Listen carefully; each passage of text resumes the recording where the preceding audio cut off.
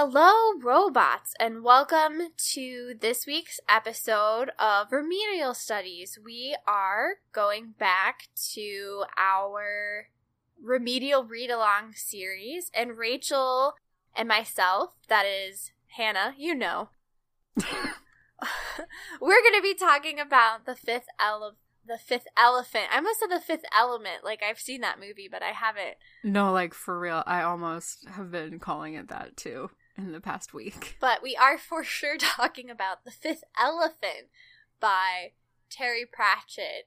And we're very excited to come back to the world of Discworld and some of our favorite characters, which are the Watch. So, Rachel, you want to give the people a quick rundown of what happens in this book? We do nothing quickly on this show, but I will try my best. So, The Fifth Elephant is the fifth City Watch novel, and it is the continued adventures of Samuel Vimes, commander of the Ankh-Morpork City Watch and Duke of Ankh, as he is sent to the remote region of Uberwald by the patrician as an ambassador to the coronation of a dwarf that is the new Low King in this area. If I remember correctly, Uberwald is the ancestral home of the dwarves.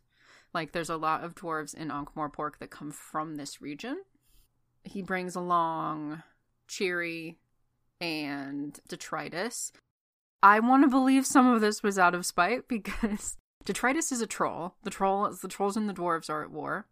And Cheery, as we have met her through the few books that she's been in, and she kind of goes against the typical gender expectations of a lot of dwarves. In dwarf culture, there's no real deviation for gender expression. Like, everybody presents the same way and they're assumed to be male. Or even that might be too much. They don't really have a concept of a binary in the same way we would think about it. But Cheery and a lot of dwarves in Ankh-Morpork, after seeing how the other races sort of play and present with gender, they want to be like, well, we want to be female and we want to be female in this specific way. And some people don't like that. This is something that has previously been played for laughs that is now not funny in typical Terry Pratchett form.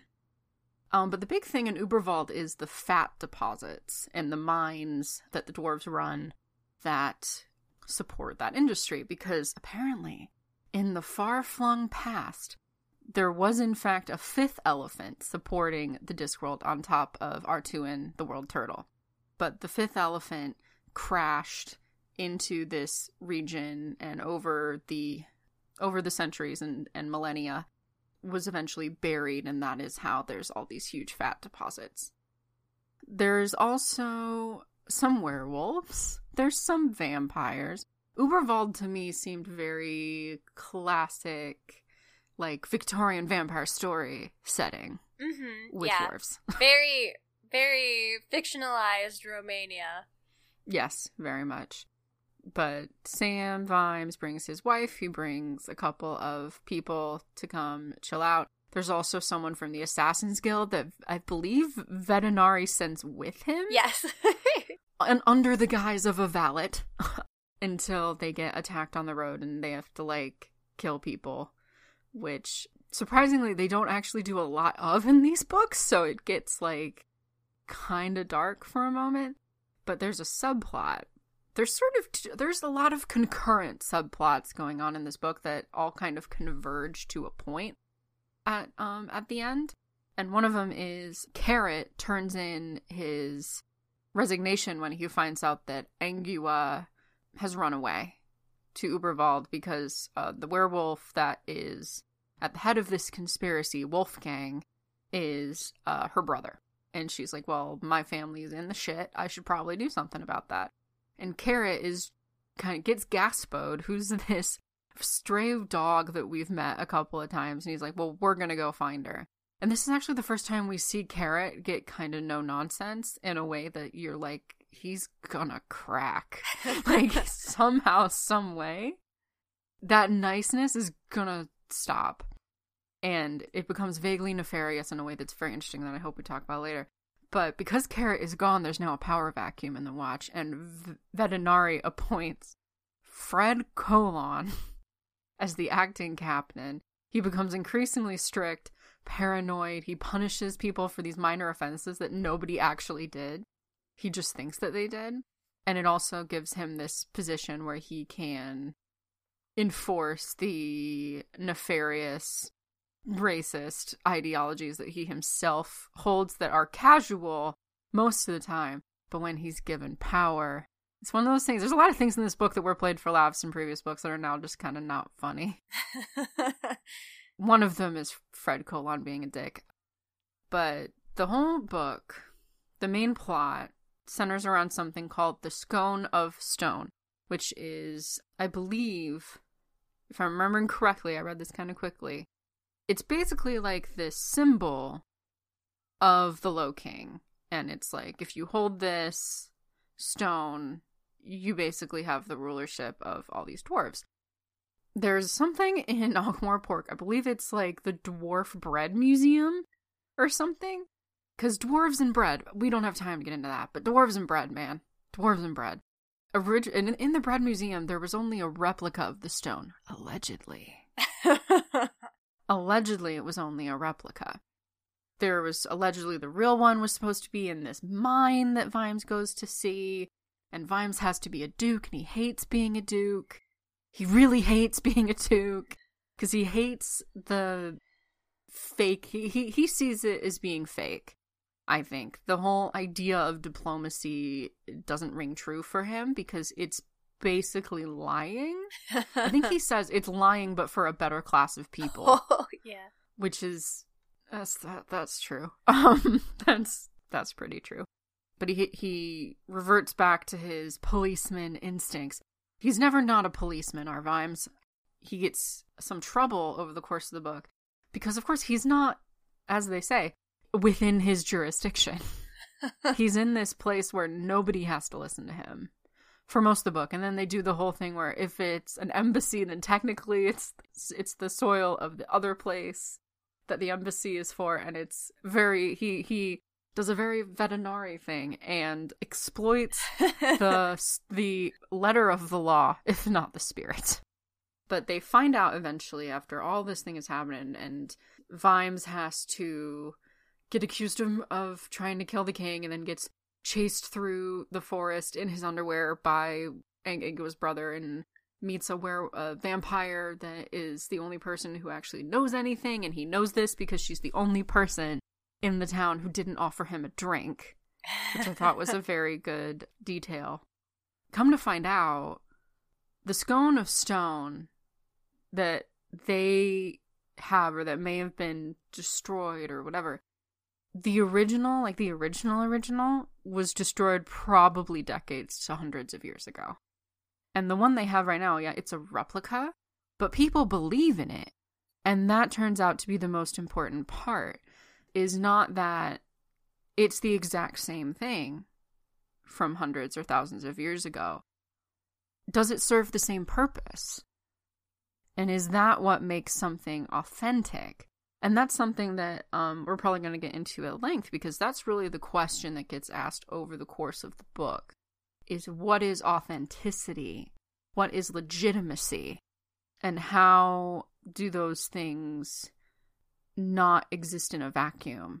And sometimes, how do binaries break down? There's a lot of binaries in this book, not only of gender, like it comes out at the end that one of the dwarf who is sort of leading the dwarf side of this conspiracy, because it's a conspiracy between a dwarf named Dee and Wolfgang, who's the werewolf,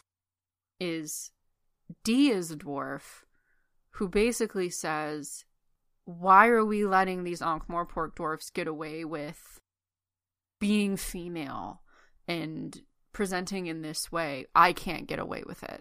And that was like, it was one of those moments in the Discworld books that just kind of like punched me in the jaw, because it was not anything I expected. Like, looking back, I'm like, oh yeah, that makes sense.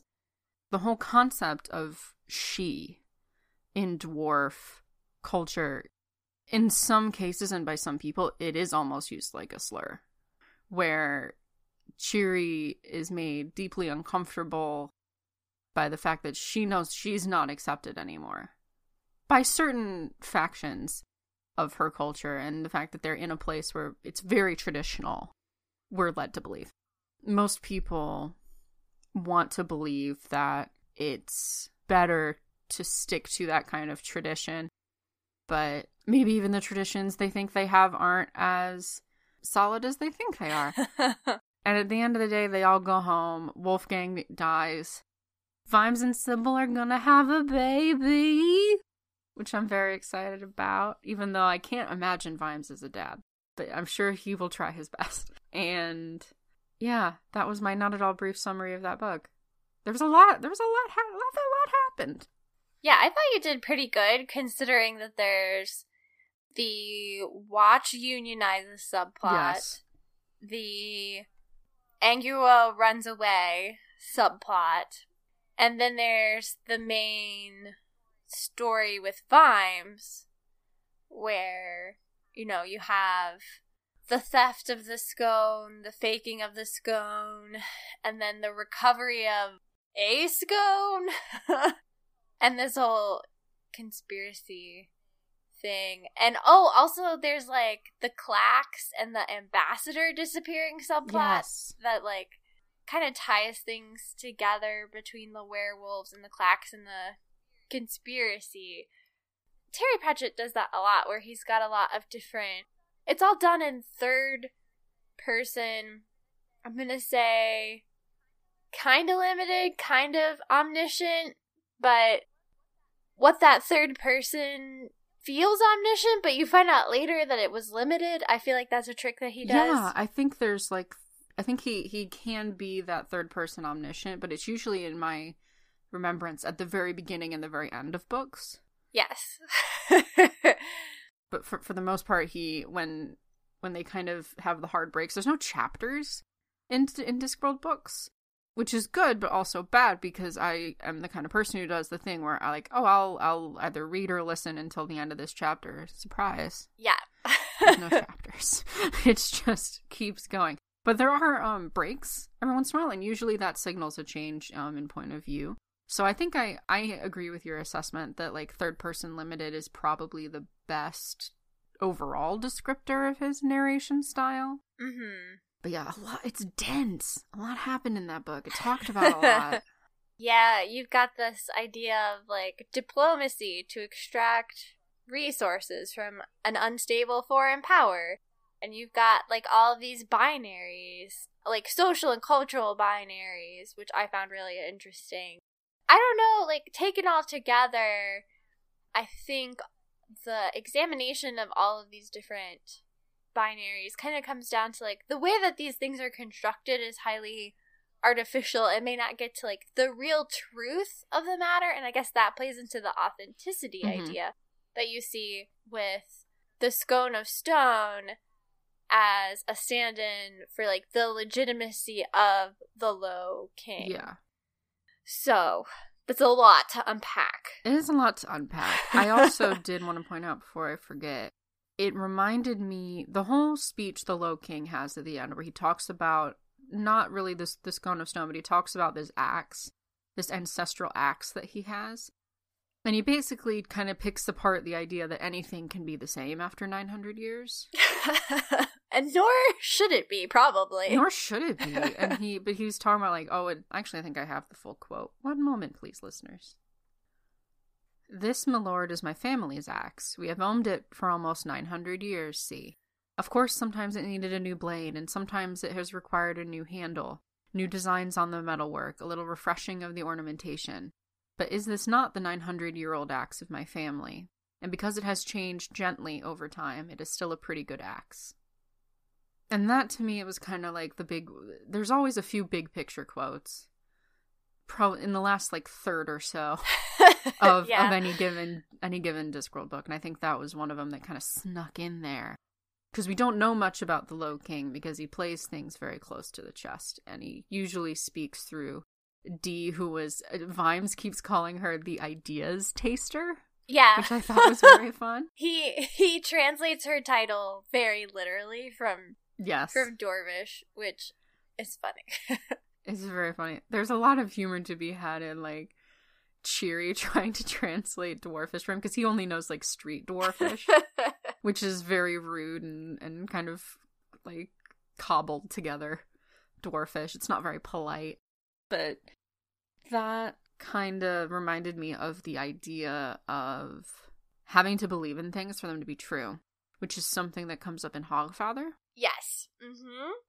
There's a scene where the dwarf who is the foremost expert on the Scone of Stone is called in to basically verify its authenticity. And even though he, like, tastes it, like, he knows it's made of plaster, like, he knows it's a fake, he still says, like, this is the thing in the whole of the thing.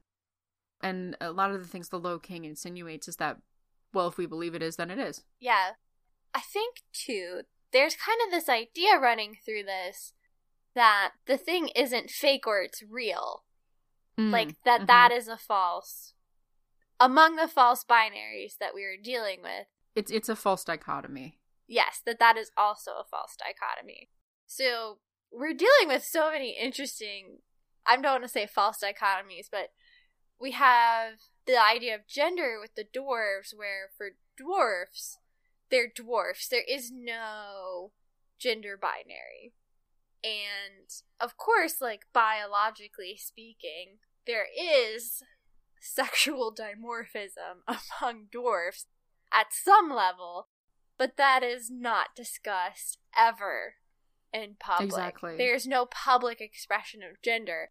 And the way that dwarves are dressed and, you know, have beards and everything, that reads as male to everyone else. Whereas dwarves don't think like that. And then you also have the werewolves, where Carrot is really struggling to understand Angua's relationship to humans and wolves. He doesn't seem to understand that she isn't a wolf sometimes and a human sometimes. She's a werewolf all the time. And that puts her at odds with both wolves and humans. So that's an interesting sort of reversal, is like she's not these two things. She is one separate thing in her mind. Like, that is her identity. I guess, like, too, the dichotomy is playing to, like, how does an individual's identity, like, feed into and is influenced by, like, these socially and culturally constructed dichotomies. It was all very interesting.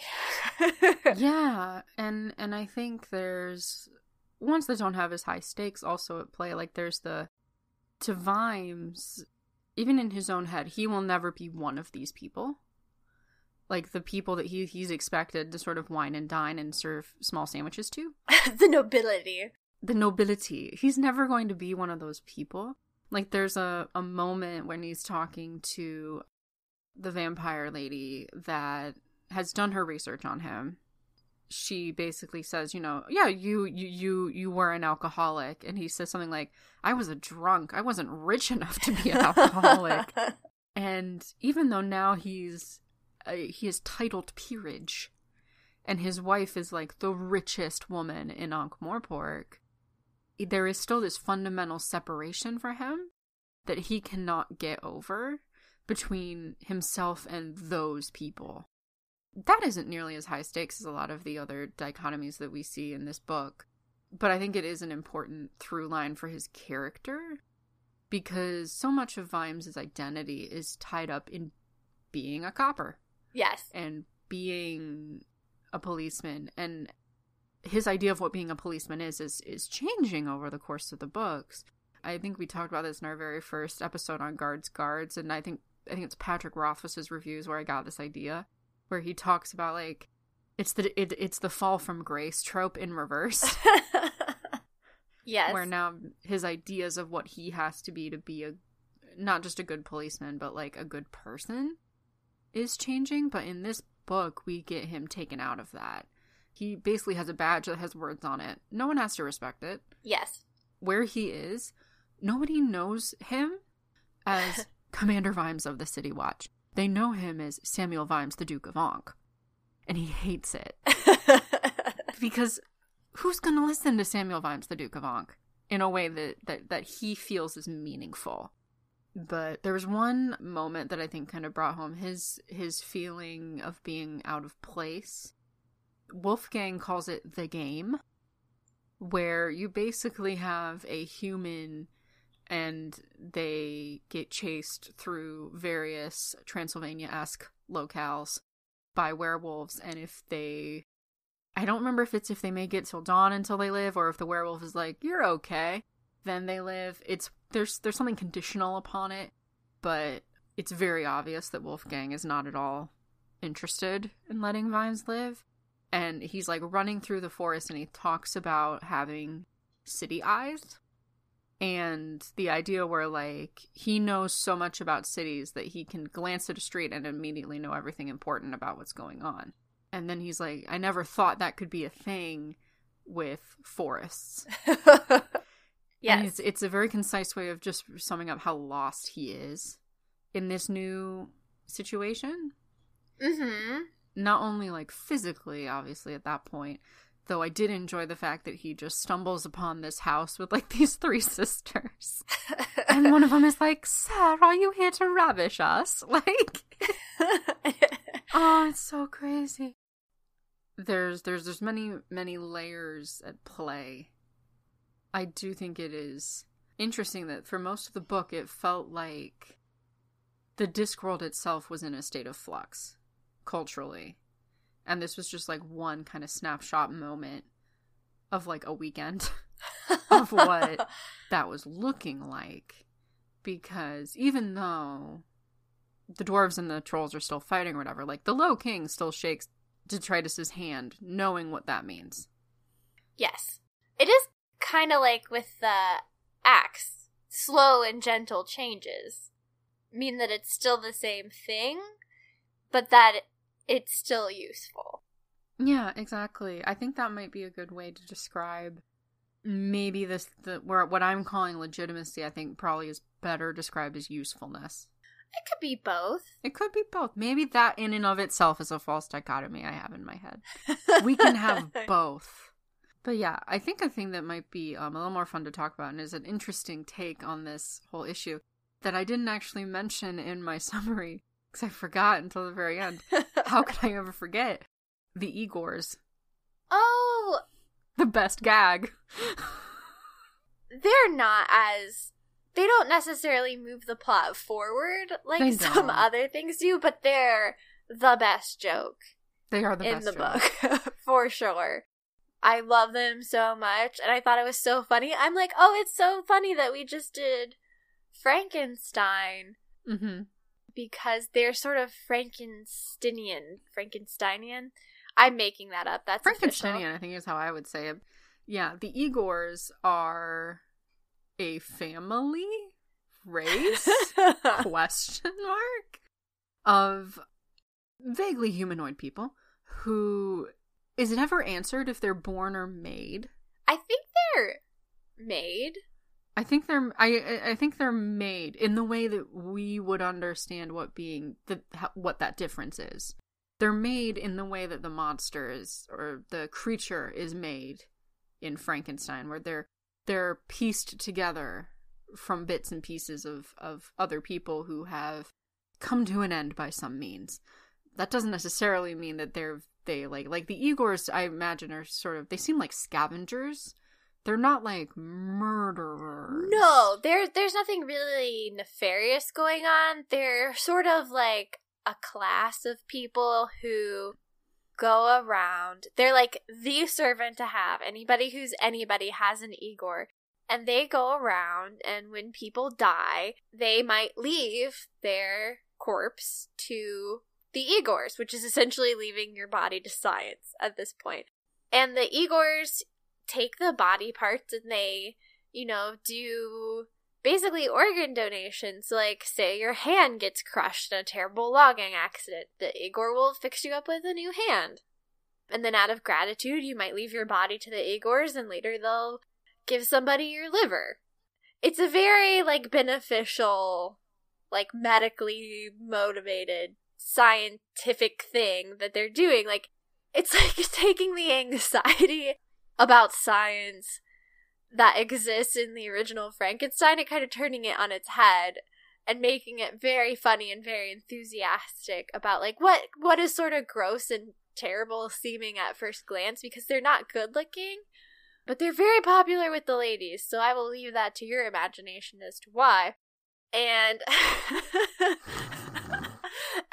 and that's never stayed in the book, but I actually just got that myself. So I was like, what's happening? It's okay. I just turned that corner too. Yeah, I was like, wait. Wait a minute. And at the end of the book, Vimes is like, after an Igor saves Carrot and the captain of the local guard after an altercation with Wolfgang, and he's like, we have to get an Igor. Like, we have to take one back to Ankh-Morpork with us. Like, I need one. And he does at the end. He does hire a local Igor who's a little bit weird. He doesn't have the lisp. They do the lisp that you think an Igor, like, the cultural idea of what an Igor, finger quotes, should be. And he's like, this Igor is like growing ears on the back of rats and like has a jar of something, I forget, but he doesn't lisp. He has a jar of noses. But they're not like cut off from people. They're like noses that he's grown, and they have like little legs, and like Vimes is like, I think I can hear them saying wee like out of this jar. Like it's it's one of those things. I think your assessment is correct. It's creepy upon a first glance, and at some point turns the corner into being kind of wholesome, but like but yeah, that Igor dies and they go to the funeral, and all the other Igors are like taking parts because that's what they do, and Vimes is kind of concerned, and I think one of them is like, well, what are we gonna do, leave all of it in the ground? Yes. And they think that that's morbid, to let something rot like that. So it's crazy, but funny. It's really funny. And it's really funny, and they're very sweet. Yeah. And everyone is called Igor. Yes. which Vimes does not quite get at first, but once he gets it, and he's just like, well, I'm just going to keep saying Igor, and they'll know who I'm talking about. It's fine. But sometimes they don't. He's like, Igor, and then he's like, do you mean like over there, or do you mean like my cousin Dave Igor? I mean, they don't say Dave, but like, you know what I mean? Yeah, I know what you mean. But do you mean like my cousin Igor? Do you mean that Igor from down the street? Like, it's a little bit who's on first. Yes, but with Igor. Every once in a while. Which Igor do you mean? But the Igors, when they say Igor, and Vimes doesn't know what they're talking about, and he confirms, they're like, yes, that's what I said. And it's like my favorite joke in the entire book. I love it so much. It's so good, and it does not get old. It doesn't. You would think after the first couple times, but it doesn't. It doesn't. I think it comes up just the perfect amount of times. Because it could have gotten old, I think. Maybe. But the fact that it's like we have lulls where serious things happen, and the Igors come in. Yes. Yes, probably. I'm excited. I think you'll like how the Igors come in, or the Igor now come in the later books, but I'll leave it at that for right now. I'm excited because he's like a mopey teenager, and I love him. Yes. And he's like, yeah, he talks gay. He's like, he like grows things for its own sake and for science, not for like use. And his dad is like, these newfangled ideas, just to have things for science. Oh, they don't say science, but yes, that's what it is. But yeah, I love the Igors, but they do kind of tie into that whole thing of making yourself into something. Mm-hmm. And that's something that is addressed throughout the course of the book, by and large by the gender aspect of things. But there's she doesn't come in very often, which made me very sad because I loved her. Lady Margalotta is a vampire who does not drink from humans anymore. It's very Alcoholics Anonymous. Like, it is straight up just Alcoholics Anonymous for vampires. In a way that I thought was actually kind of sweet. But she doesn't drink human blood. She only drinks animal. And there's a whole, like, little sequence where we get sort of, again, that a little bit limited, little bit omniscient POV on her. Where she essentially goes to, like, the community center. And they have the room where they have the chairs that are picked for how well they stack, not for how comfortable they are. Which is every community center in the world. And she says, Lady Margalotta smiled at the assembled vampires. She liked these meetings. The rest of the group was a pretty mixed bunch, and she wondered what their motives were. But perhaps they at least shared one conviction, that what you were made as wasn't what you had to be. or what you might become. And Terry Pratchett does this thing, we've talked about this in the past few episodes, where he's really good at taking the idea in a book and kind of boiling it down to 2 or 3 quotes that are kind of scattered across the last third. And I think you can make an argument that this is one of them. Oh, for sure. Because it is something of like, what you're born as and what you're made as isn't permanent.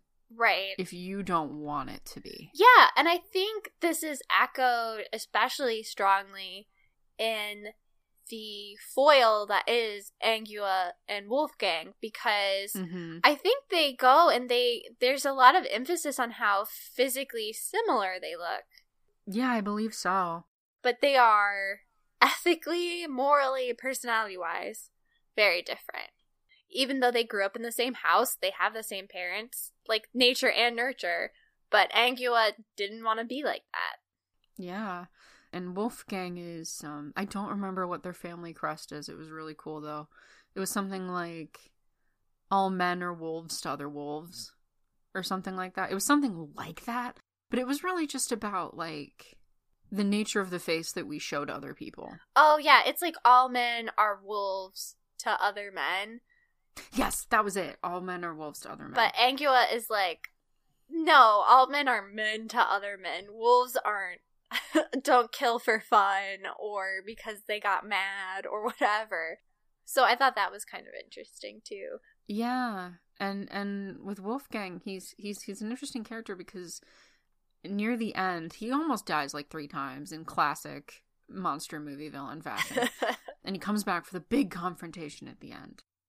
But he, especially near the end before he is eventually killed by Vimes, he can't separate the man and the wolf part of it. The physical dichotomy that is a big part of lycanthropy is presenting as a wolf, presenting as a humanoid, where it's almost like parts of his body are trying to be something else. Yes. And those discrete parts are eventually not compatible with one another.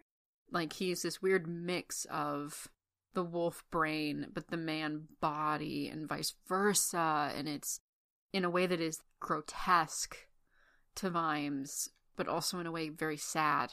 Yes. Like, his body is trying to be wolf and human at the same time. And that ultimately leads to his downfall. It's very strange, because it was also very grotesque to me reading it. Like, that came straight through, where I'm just like, bull. Yeah, I agree. Because there's something, I think, transformation in that sense. I think there is something weirdly horrific about it. And that might come from a cultural aversion to physical monstrosity like that. And that is something that Angua, throughout her tenure in the books, hides from Carrot, is the physical transformation that she has to go through to look like a wolf and then come back.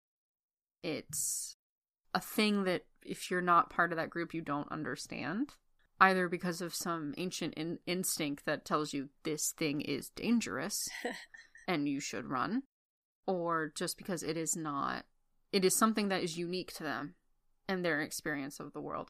And I think that is something that can be scary to people outside of groups like that, when you have something that is that unique. Yeah, I agree. The unfamiliarity with it is what is really driving the horror aspect. It's the fear of the unknown. Yeah, exactly.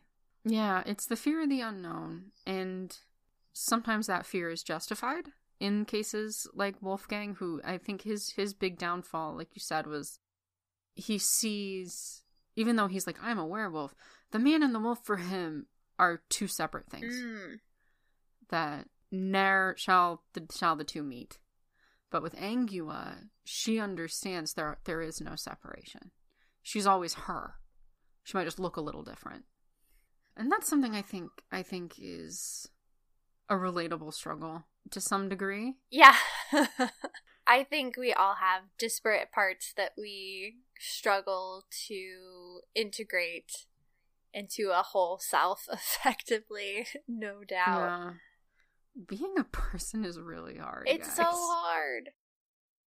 Speaking of fear of the unknown, though, one of the things I think we were interested in talking about was the idea of the Knockermen in dwarf culture, who go into tunnels, and there's like a gas that if flame hits it, which all their lights are flame based, then it will explode, and that could obviously be very bad to your mining operation. So they send these guys in like welding suits, only it's like, you know, leather plates, or it looks more medieval. And they go in with a little candle that the flame turns blue in the presence of this gas, and then they blow it up, and sometimes they make it out, and sometimes they get caught in the explosion and die. And they have to go in these dark, tiny tunnels alone with the, you know, are they gonna find the gas, and are they gonna get exploded? And they're all alone and isolated, and it's very, I don't know, kind of mystical almost.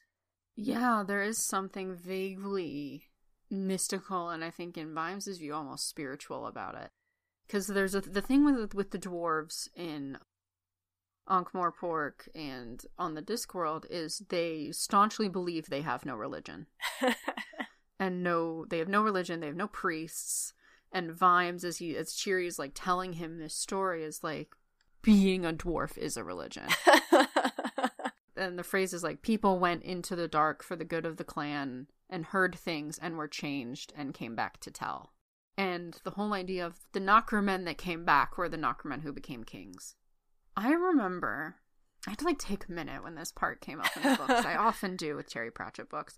I remember, this was a long time ago, this was probably over 10 years ago. I have family that lives in Kentucky. So we went to go see, it's like the Mammoth Caves, I think is what they're called. Yes. And we got to a part where we just had our flashlights. And our guide was like, you know, if you guys feel comfortable with it, we can turn off the lights. I cannot imagine anything that dark. There is something vaguely instinctual and primal in me that remembers that moment and still gets scared. Oh, yeah. Even though it's like, you're with a whole bunch of people, you have a flashlight, you can just turn it on and it'll be fine.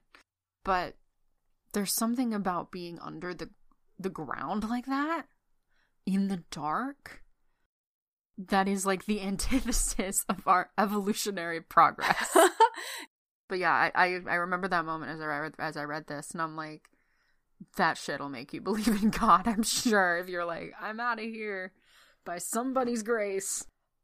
But yeah, that was a part that really was kind of vaguely introspective. Yeah. I think. In a way that I didn't really expect going into the books. I purposefully did not read anything about the plot of this book before I went into it, because I wanted the takes to be fresh and raw.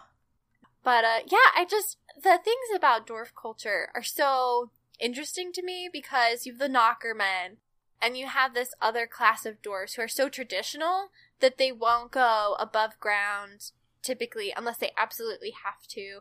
And then they wear, like, they make sure that nothing of themselves is exposed to daylight, and are, like, carried around, and they're, like, very traditional. And there's this idea of, like, you can be basically excommunicated from being a dwarf, and then, like, you're not a dwarf anymore, and it means you're not subject to dwarf law.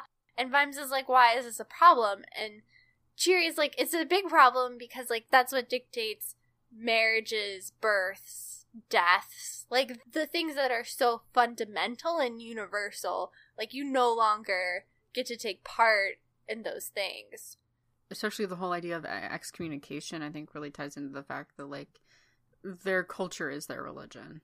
There's no extricating one from the other. They are the same. Exactly. But yeah, I don't know what it was about the Knockermen. Maybe it was because it was really late at night. I often listen or read these books late at night, and I get real philosophical and introspective, as we all do, when you're still up and you have no good reason to be up. There was one last thing I wanted to touch on, that I thought was interesting that my mom actually brought up when I was explaining the plot of this book to her. She's very helpful, my mother, in that she usually listens to me explain the plots to her so that I know kind of what I'm talking about when I get here. And I was telling her about the concept of the fat deposits, and she was like, oh, so like oil. Yes. And I was like, holy shit. It's just like oil. But the thing that the fat deposits kind of stand in for, which I thought was interesting, was which kind of ties back into the whole idea of what is diplomacy and what are wars really fought over. And it's a question that keeps getting brought back up because Captain Vimes, or Commander Vimes, excuse me, at some point he wants to do the right thing and he wants to punish the people who were bad and all this other stuff. But in some capacity he cannot do that because he now has to think about, well, what does Ankh-Morpork want? And at the end of the day, he does come back to it, even though he is intensely sleep deprived, and his wife has to kind of scoop him up and be like, it's okay, honey, I got this. But Ankh-Morpork wants a stake in the resources of Uberwald, and the biggest one is fat. And I think it was something that obviously was not the focal point. I think there's other books, Jingo, I think this was more of a thing. Yes, for sure. In that book, of the whole idea of why people fight and what they hide behind to cover that. And it's kind of brought up again in that Vampires Anonymous scene. What does the act of drinking someone's blood symbolize? And Lady Margalotta talks about how, like, it's kind of like their 12-step program. Like, the first step is figuring out, well, what do you really get out of it? Like, yeah, you get fed, but what do you get? And why do you want it? And she's talking about how you have to come to terms with the fact that what you want is power. Mm-hmm. And why do you want power? Because you want control. And she knows Lord Vetinari, and she talks about his ideas on control and how all control begins with the self.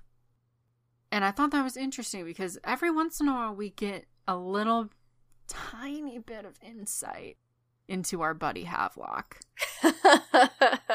It's usually just a few moments where that kind of puts some of what he does into perspective. Because that is his big thing as the patrician, is control. Where there might be some chaos happening in the city, but it's organized chaos in some ways. It's chaos that you can set your clock by. Yes. And I don't think with Vetinari there's anything inherently malicious about that. There's nothing necessarily, if you just look at it, there's not a whole heck of a lot that's nefarious. I really think he just appointed Colon to be the captain because he knew he wouldn't want to do it. And that it would be funny.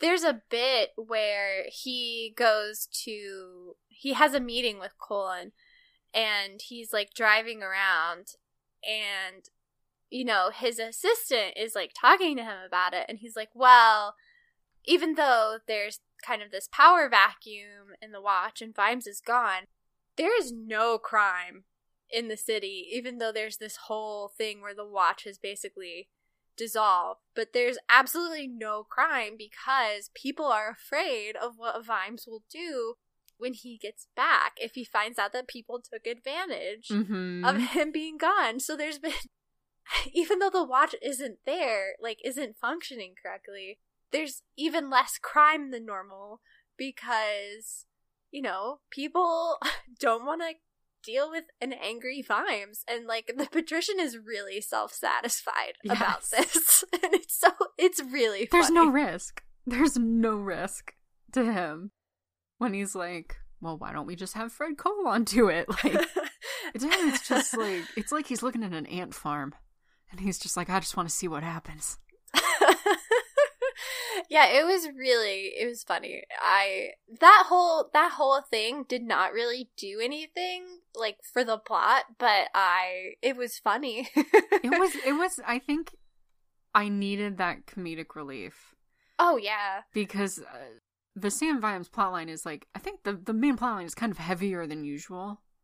Yes. So I think we needed to have that meanwhile back on the ranch kind of comic relief. it was interesting because there's this ongoing anxiety throughout the book that just escalates when it has to do with the Clacks towers, because the Clacks is how they get information now.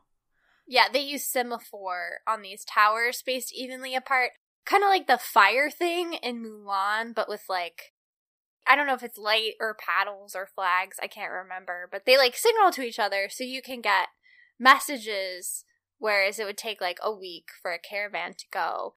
You can get that information like a day or a couple of hours, so. But Vimes discovers with the assassin, who I was kind of sad when the assassin died, just because there was no reason for him to die like that. Even though he was an assassin and he killed people and all that stuff. Only when they're paid to. It is dishonorable to kill someone if you haven't been paid to do it. I love that.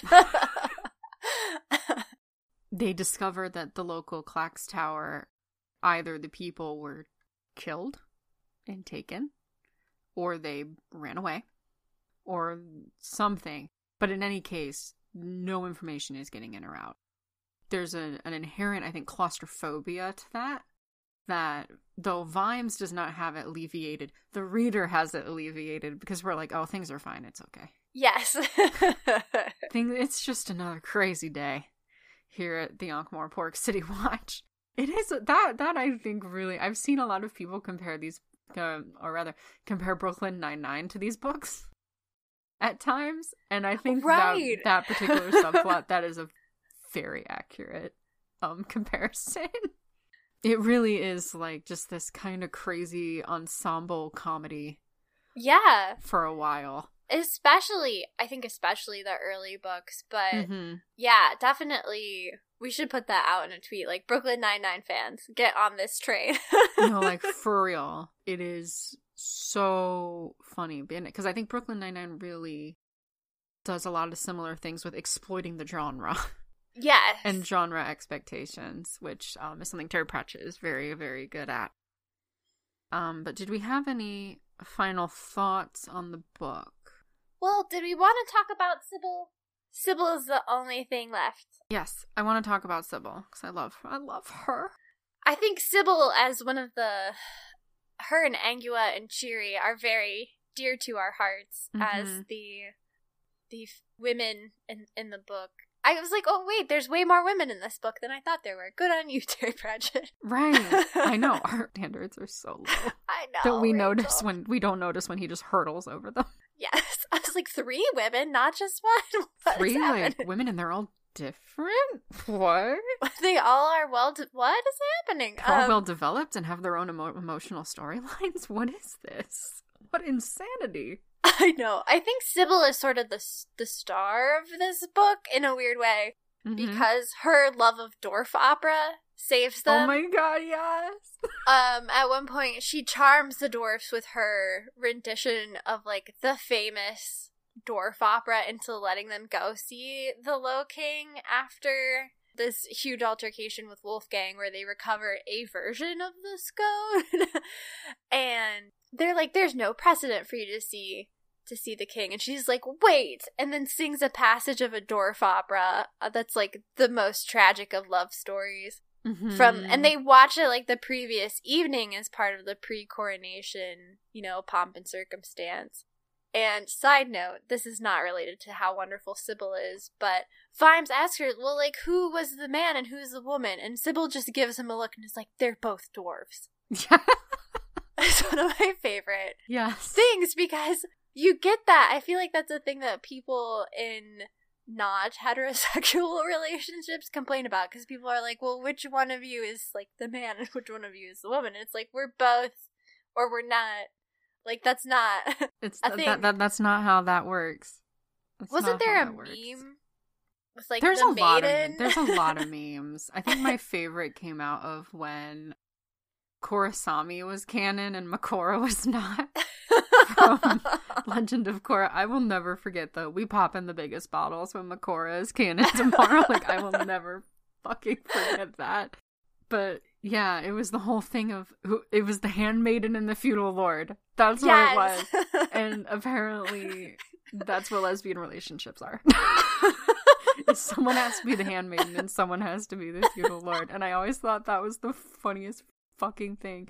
Because really all it says about how people think about and they apply like heterosexual expectations on non-heterosexual couples is there needs to be a power imbalance. And I'm just like, are you okay? I'm concerned. Real talk, though. Anyway. Real talk. Anyway, that's a good callback. Because that is kind of true. I miss that meme. It's been out of circulation for a while now. I know, I'm we like need to bring it back. Vintage memes. We need to bring it back.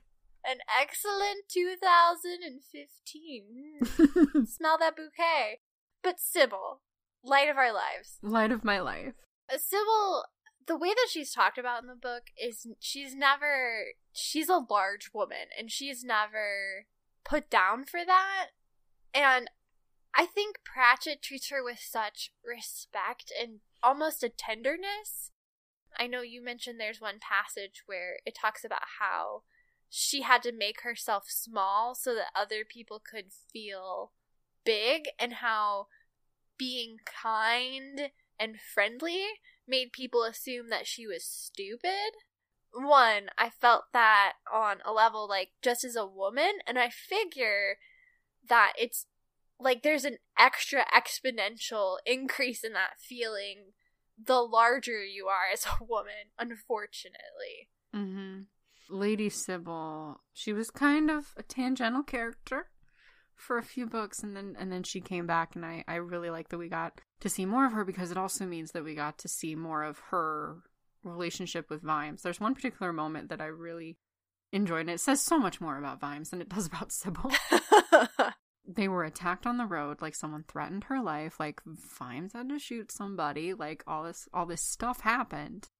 And it all kind of catches up to her when they're at this inn on the way to Uberwald, and she just starts crying, which is a totally normal response to all that shit. And Vimes just kind of pats her on the shoulder, because it's something like he was the kind of man who couldn't quite get over the hurdle of kissing his wife in public. But there is such a tenderness, I think, between them that is not... It's not presented in the same way as Carrot and Angua's relationship. Right. Like, I think there's a lot more synergy with Vimes and Sybil than even I think they would probably think. And it's a lot of how they react to one another, especially how Sybil kind of like... She supports him without babying him. Yes. Which is a really important distinction, I feel. Especially with his drinking. And he does have issues with anger, righteously so. But I think her big thing with him is I think she can tell when he would do something he would still feel bad about later, even if it was necessarily the right thing to do. But that, I think, never crosses that border into support that isn't reciprocated in some way. Like, yeah, he's kind of got the dumb husband thing. Like, there's the whole thing about parallel processing, where you can, like, be holding a conversation but be thinking about something else. Yeah. That he finally can't do that when at the end of the book, Sybil tells him that she's pregnant. And he's like, but how? And she's like, well, the usual way. Which I thought was very sweet. And I talked about this all the time. I like that they're older. Yes. It's nice. It is nice. We talked about this when we talked about Guards. It is still true today. I like the fact that she's kind of like... Did they ever say how old her and Vimes are? They're at least in their 30s, if not their 40s. I wonder if they're like fantasy middle age, which really means like upper 30s. Because I think she's probably in her upper 30s. I could see 40s for Vimes, but they're definitely like of that age, between probably 35 and 45, I would say. Like, that's not really normal, I think, for the fantasy genre to have a relationship between two people that isn't about, like, the young true love thing. Yes. Don't get me wrong. I love stories like that. I eat that shit up. I love it. But it is so affirming, I think, to have characters of varying ages go through that. Because I think it is kind of hard to break yourself out of the frame that, like, there's a timeline for things. And if you don't do X by a certain age, then your life is over. Like, I'm kind of struggling with that right now. I'm 26. I'm finally at an age where I'm going to be 30. 30 did not feel like a real age, guys. No. Because I'm 27. So, like, I'm looking 30 straight in the face, and it's like, when did you not become a distant horizon? When were you, like, 2 blocks? And I think that that's, some of it is part of our culture as, like, American women. Oh, yeah. Is, yes. you know, even though it is, for many, many, many, many, many, many, many reasons, the timelines, like, even our parents used weren't exactly feasible now for, like, symbols of adulthood. It's still something that I think you're still so encouraged, depending on, of course, your own personal, social, and cultural stuff. You're encouraged to still adhere to. Like, we joke that I'm, like, now I'm having the Jane Austen crisis. Because I'm, like, 26, and I'm not married, and I moved back to my parents, and all this other stuff. All of which is stuff that, like, if I think about it for more than 5 minutes, is stuff thousands and upon thousands of people do. Yes. It's not normal. It's just a thing that people do because of varying circumstances. But there is still something in my head that's like, you're Mary Bennett, and you're gonna die alone at the age of 28. Oh my goodness. And I'm just like, but that's not a thing. It's usually like that thing where it's like late at night and it's just like, I'm gonna die. This is it. This is all I got. But when I think when we see stories of people who either find love a little bit later or are able to have those really strong, fulfilling relationships along a slightly different timeline, I think it is very affirming that, like, there really is no timeline that everyone follows. But Sybil, I think, as a character is she's so warm and she's so earnest all the time that even though it breaks my heart and I really identified with this as a bigger person of the whole thing of you existing to make other people feel better. Yes. In one way or another. Like, that is real. Regardless of whether that is a thing people impose upon you purposefully, that's real. And, like, wanting to make yourself feel small and, like I almost legit cried. Like, that was a legit thing. Terry Pratchett cut to my soul from beyond the grave. And it was, like, it was a lot. I think Sybil, like, she's just wonderfully, she is just one example of the many, like, really full female characters that we get. And they're allowed to be messy, and they're allowed, like, Angie was just a mess sometimes. Yes. In a way that is intensely relatable. And Cheery still trying to kind of find herself in this new world where there's options for her that she never knew were viable. And, like, it just kind of reinforces this whole full world that exists within these novels that I think the longer I read them, I kind of take it for granted just because it is so consistent. And I remember you saying, this was way back, this was a long time ago, this was like pre-episode 10, about how there was the whole thing where people were like, he writes women too well. Like, he can't have actually be writing these. I think we get more of that in The Witches, which is obviously very female-centric, but all it is basic empathy. That's all it is, gentlemen. I don't know how else to tell you this, but really, the key to writing really good characters like that, regardless of gender, is just being empathetic to the very wide spectrum of emotion and situations and different circumstances that make people people. And as Vimes always says, there's the phrase, isn't it? People are always people. Alright, robots, that's going to wrap us up for this episode on Terry Pratchett's The Fifth Elephant.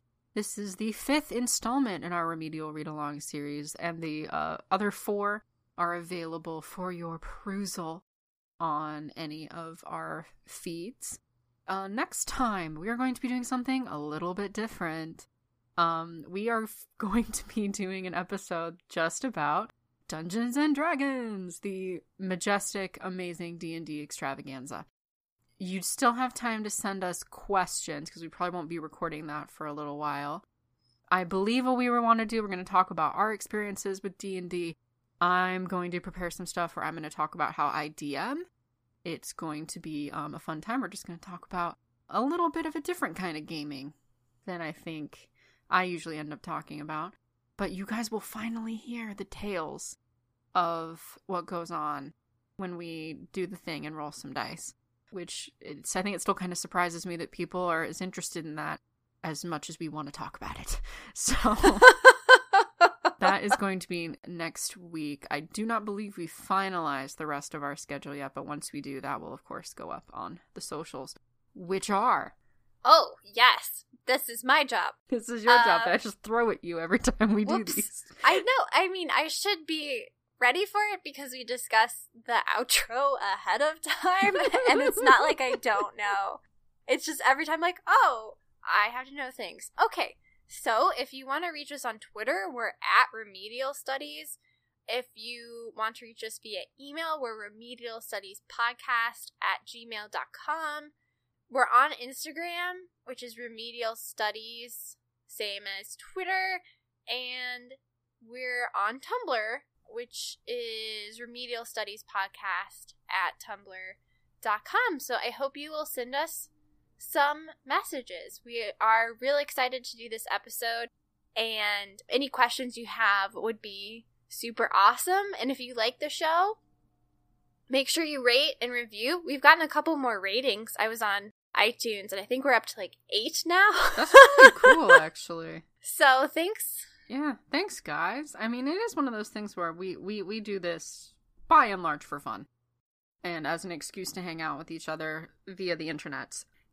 But the fact that, like, we've had as many people as we've had, like, interact with us and say that the show is, like, a part of their day and, like, means something to them, like, that's so beyond, dudes. That is so cool. Yeah, it's been really great and almost like a humbling experience, so we really appreciate everyone who listens to the show, who rates the show, reviews this. You don't even have to, like, interact with us in any way. If you're out there listening...